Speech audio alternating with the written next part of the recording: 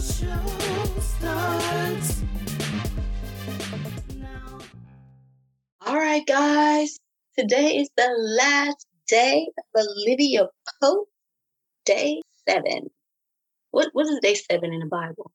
8 is completion. What's 7? No, 7 is It's completion. 8 is new beginning. Yeah, there you go. Perfection and completion. Yeah. So yes, we are on day 7, the end of Olivia Pope. And what we want to do in this episode is to now offer you some strategies where you can begin to, some starter strategies where you can begin to change the people-pleasing behavior. Number 1, I think, is to acknowledge that you're living your life that way. Right. That's one thing that you can easily do. I'm going to tell you what works for me. What has worked for me in the past is to really identify what I want and need my life to look like. Identify how I want to wake up every morning, what I want to feel like when I wake up in the morning. And also what has worked for me is the legacy that I want to leave behind. Because here's the deal. The life that you are living before your children now, that's how they're learning to live their life. Yeah. I recognized that a few weeks ago. I was in my room doing some work at my desk, just working. And my granddaughters, who are 2 and 6, had gotten super quiet in the living room. And I was like, let me go in here and check on them because I hadn't heard anything out of them. And so I go in the living room and both of them are sitting on my yoga mat. I have 2 yoga mats, pink one and a purple one. One sitting on the pink one and one sitting on the purple one. And they are literally in meditation position with their eyes closed and meditating, I'm assuming. And sounds very meditative. Yes. And so I snapped this picture of them. And when I snapped it, the first thing I thought was, oh, that's so cute. This is so cute. And I posted it on social media. But when I went back and really thought about that, it told me that they are watching everything I do. And so when I think about things that I can do differently in my life to change my behavior as a people pleaser, what I think about is the legacy that I want to leave behind. I think about how they watch everything that I do. They watch how I repress my emotions. They watch if I get angry about something. They watch it. Like they're watching everything. So if they're watching the way we do life, we need to do it differently. We need to do it in a way that honors who we are and who we were created to be. And so that's what my focus is. Like, I've been asking myself, what do you really want out of life? What do you want your life to look like? What do you want to feel like when you get up in the morning? What do you want to feel like when you lay down at night? How do you want to feel physically, mentally, emotionally? And I've been adjusting my routines and my behaviors accordingly. Now, that's not to say that I got it down pat, because every day I feel like I'm starting over. What about you, Nat? So my strategy is, well, I have a couple that I can think about that have really changed my life in some very big ways. And one of those things is something that I've done since I was, I think, 8 or 9. I write things down. So for the last 2 years solidly, I've been specifically writing down what I want. Just like you said, like what you want your life to look like. I've been writing down things that I want. I've been writing down things that I need. I've been writing down how I want to feel. I've been writing down, my goals and things like that. And that's something that I've always done. But the difference is I've been very strategic and very clear. I've tried to get extremely clear about what it is that I really, really want and really need. And also knowing that it can change. I think I mentioned that before in a previous episode. It can change. What I want today might not be what I want 6 months from now or a year from now.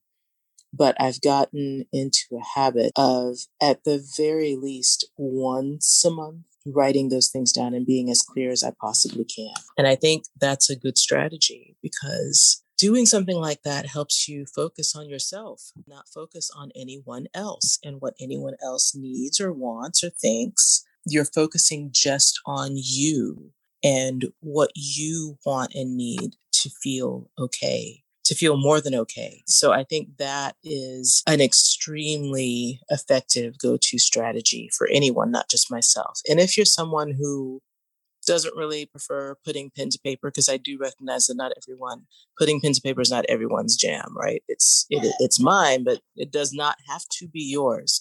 There are different ways of journaling than just that. So if you have a smartphone, you can go straight to your voice memos and you can talk to yourself in your voice memo and you can talk about what you really want. If you don't want to record yourself, you can look at yourself in the mirror every day and talk about what you really want. And if looking in the mirror isn't super comfortable for you right now, you can talk out loud when you're in the car or just when you're cleaning or whatever. But in some way, shape, or form, let it be known out loud. Let it be known what it is you really want and really need. And it's not just, because people always talk about the strategy as like a way to manifest your desires and all that kind of stuff. And I can attest to that. Mess works. I'm not saying it doesn't work because I can attest to that. But I'm talking about this as a strategy to just hone in and focus on you and learn to put you first. Learn that you are no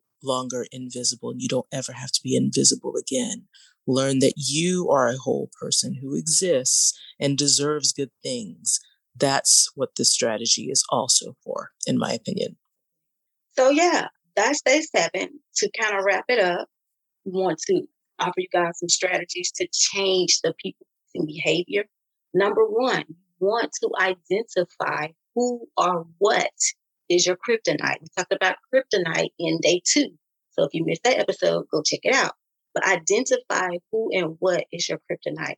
Then you want to set boundaries because Olivia Pope didn't have no boundaries.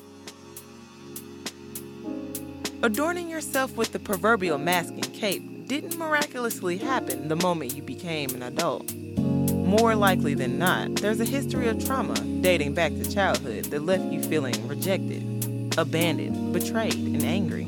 Those emotions don't automatically resolve themselves.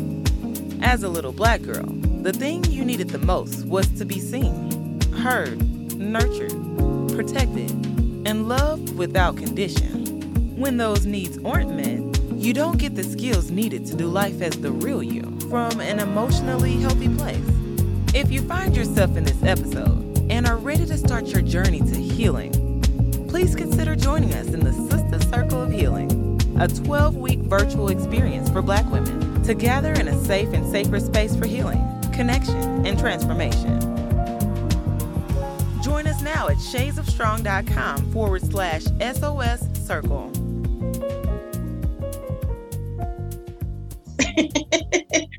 And that's why she was always caught up and pleasing and protected, because she didn't have clear set boundaries. And even if she did not adhere to the boundaries that she had in place. You want to set goals for your life. What do you want your life to look like? What do you want to feel like when you wake up in the morning? What career goals do you want to accomplish? Make yourself priority in your life. Make sure your goals are not revolved around other people, but they are prioritizing you. Then you want to take time to think about what's being asked of you and assess what's being asked of you. Ask yourself, why am I saying yes to this? Do I have the capacity to do this? Whether it be physical or emotional, am I able to take on this task? Don't make excuses. Stand in your no. Only offer help if you really want to help and if you're really able to help. And then, like we say, examine and evaluate the relationship. At this point, we need to get to a space where we learn to validate ourselves.